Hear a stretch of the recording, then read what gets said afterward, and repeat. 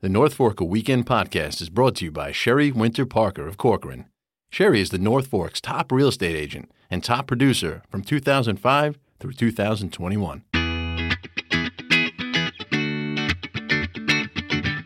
Hello again, everyone, and welcome to another episode of the North Forker podcast. I am Grant Parpan. I'm joined by Michelina DeFont. How's it going, Michelina? Hey, Grant. How are you? I am doing just great. And Tara Smith as well is here. Hello, hello. Hey, Tara. So we are talking about the April issue, which is hitting newsstands this week, and it is our spring homes issue. We're doing two homes issues this year, another one coming up in the fall, but this one is for spring. So it is all about, getting that garden ready and but not just that. It's also got these features. I don't know about you guys, but looking at some of these houses, I got some serious house envy. Yeah, for sure. It's hard not to. I mean, the photos and the homes and the amazing projects in this magazine are so breathtaking and inspiring, and it's the perfect time of year to kind of think in that space. So I really love this magazine so much. Absolutely. And the first story we're going to talk about, Tara, you wrote, and the headline is Helping You Conquer the Chaos. Yeah, so it's springtime. People are starting to clean out those closets and get their home ready for warmer weather. This story was interesting because I personally am addicted to TikTok. The algorithm's always showing me videos of home organization and cleaning, and it sounds kind of stupid, but people make videos of them like restocking like their refrigerators in a really aesthetically pleasing way. And they get millions of views, including me, and are actually very calming to watch. So with that in mind, it's no surprise that some home organization businesses are popping up here in the North Fork. I spoke with the owners of two of them. The first was Mia Russell. She's a young lady from Southold. She actually opened up a little bit about her OCD diagnosis and that journey.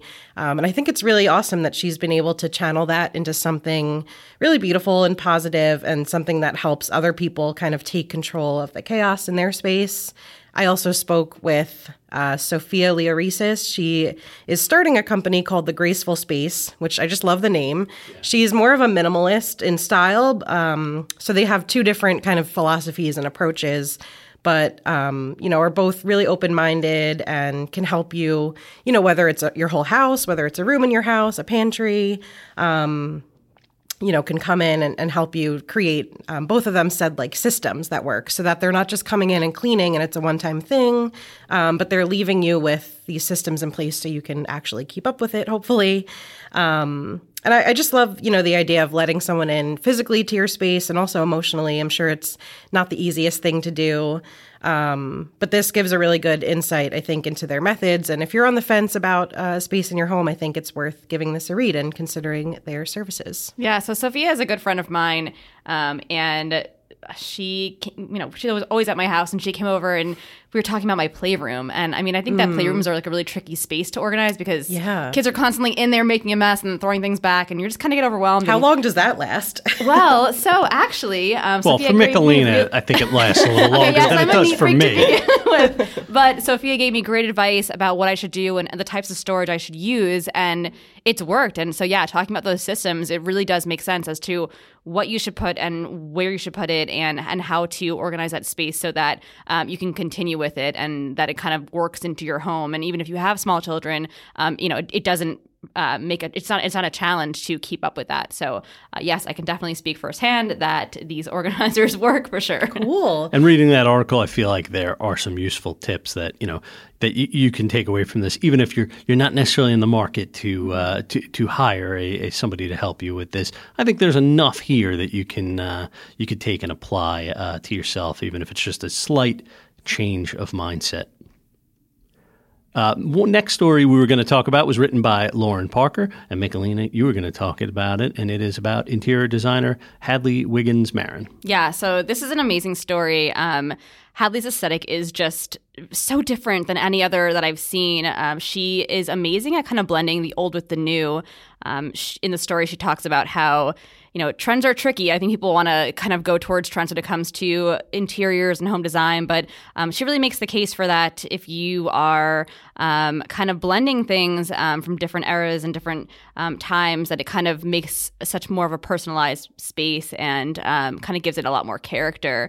It's incredible what she does, and she talks about how she gets inspired and how she sources things, and she's amazing. Yeah, she's definitely someone who you'd want to look to for that inspiration, and she has the ability to zone in on these pieces that maybe I or other people would just completely bypass and think like, oh, that would never fit in my home. And she has this great capability of putting it together and making it look cohesive, even though it's just from such different times. Her palette is amazing, and she's really talented, and she's also a really good human. So big fan of her.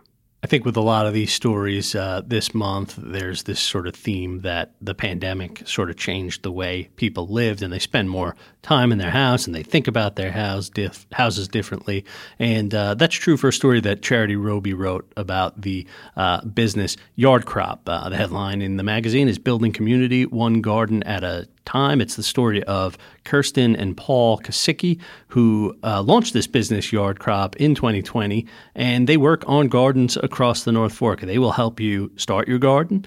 They will help you maintain your garden. And I think to me, when I read about this, the genius in this business is that people were out here and they were at their homes a lot in 2020, and maybe they are not in 2022. They might be back in the city and not able to necessarily tend to their gardens as much, and they can help you, not only design but maintain your garden and keep it going so that when you are at your house, your garden is in peak condition. And I just think it's such a cool business. I love the photos for this one as well. So much of what we're seeing in these pictures are just so bountiful and colorful and pretty. And I definitely think people should check out that article to learn more about Yard Crop. Now, Tara, there's another, once again, we're talking pandemic people here, and it's the story of Tucked Out East, which I know Michelina was an Instagram that you came across and pitched the story. And oh man, speaking of house envy, oh my God. So Julie and Tom bought a house out in Mattituck during the pandemic. They were feeling really cramped in their one bedroom in Brooklyn, and the North Fork had always been an escape for them. So they made the leap. They found a beautiful home in Mattituck from 1901, and they started an Instagram account to kind of document the changes and updates they were making to it, small renovations, big renovations. And I think we came across their page and just found it like super satisfying, and we were like, I wonder if there's more to the story here. So we reached out and we chatted a little bit, and what struck me more about the but beyond the decor, beyond the painting and little updates they were making to build this family home was the history of the house.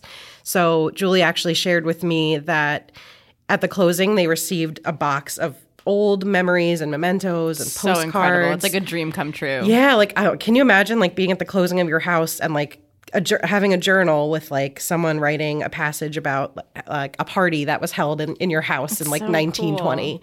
Cool. And they really wanted to try to honor that history while updating their house. So they actually have a picture of Hattie and Chubb. That was the couple that built the house in the early 1900s, Hattie and Chubb Gildersleeve, and they're standing in front of the garage in the backyard.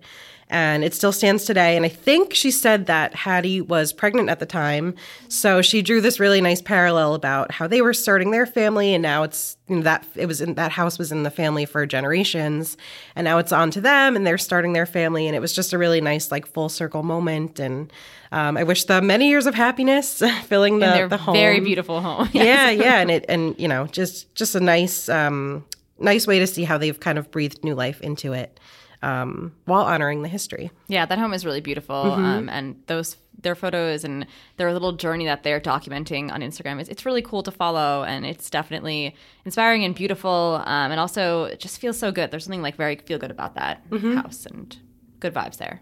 Well, speaking of breathing new life, as Tara said, Composting 101, a guide to composting is in our issue. Today, just before I was leaving, I poured the last of the coffee in the pot into my to-go cup and scooped out the grinds and said, "Do I walk outside to the compost?" And I just threw it in the garbage. We're going to edit that out, everyone. No, we're leaving it. We're leaving it. It's confession, you know. Okay, it's the lapsed Catholic in me. If you don't want to do that and would like to start composting, we have an awesome guide in here written by our intern, Julietta Throne, and illustrations by Kelly Frankie, which are super cute. So you can learn all about composting, obviously what it is and why you should do it. So Grant, yes, it's very good for the environment. So no more throwing your coffee grinds into the garbage. Also, there are different ways to do it too. So you can just simply toss things in a pile, which I don't know. I never knew that it was as simple as that. Yeah, it can be. So yes, that's one way. There are all different ways though. There is sheet composting or lasagna composting. And this is done outdoors where you kind of layer on wet sheets of newspaper and then with your onion peels and really any fruits or vegetables. Some people even throw meat into their compost, but I think it has to be raw. I don't know. It might attract some creatures. Might not want to do that. Definitely your coffee grinds. So, yep, Grant, throw those on top too.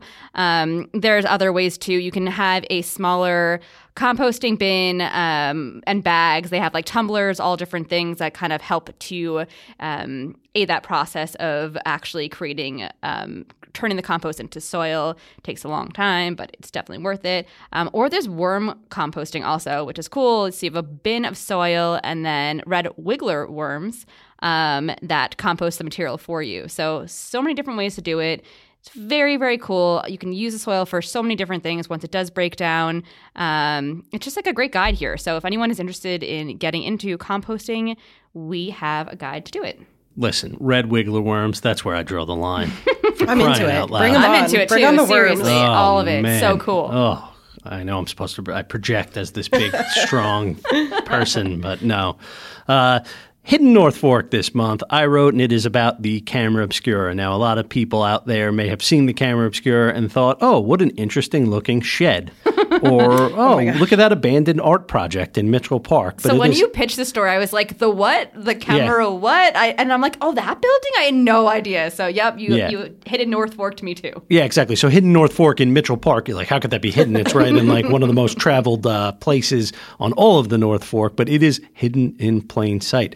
Tara, you went with me when we checked out the Camera Obscura for this article.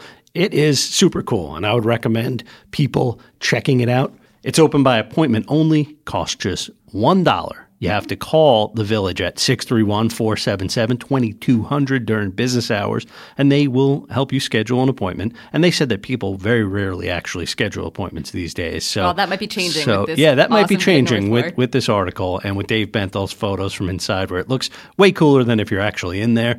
And then it also shows the image of what you will see on the table, which is really cool, even when you're in there. And just beautiful. The summertime, they say, is the best time to do this, but what it is exactly is a set of mirrors, and it projects out onto the table much like a photograph image, and it's a live image of what you're seeing, 360 panoramic view as you swivel it around of Greenport Harbor. You can see out onto Front Street over toward the Preston's building to the east and over towards the Carousel, and just all these panoramic views from Greenport that you can see there. Now, this is one of only 6 public camera obscuras left in the United States, and people come from actually all over the world to check this out. So while it's not always viewed, I mean, when we were there, the Village employee who took us in there was like, we've had people come from Asian countries who that's what they do. They travel around. We've had people come from all over the world, and they spend like a minute there and then leave, and they build their vacation around this experience of just seeing the Camera Obscura. So I think people who aren't as familiar, you don't have to be a diehard to check it out and appreciate it. So I thought I would throw that in, even though it's not necessarily homes like a lot of this issue is. That's quite all right. We love it anyway. Yeah, it kind of blew my mind a little bit. I loved the technology behind it and like also panning out and like watching the fairies come into focus. It was a really cool experience. So highly recommend giving the Village a call to set that up. And I would highly recommend picking up a copy of the April issue of North Forker. It'll be hitting newsstands. It'll be at the local wineries and restaurants and wherever you pick up your copy of North Forker. And of course, all this great content will be popping up on northforker.com throughout the month of April. Thanks for doing this, guys. Thanks. Thanks for listening, everyone.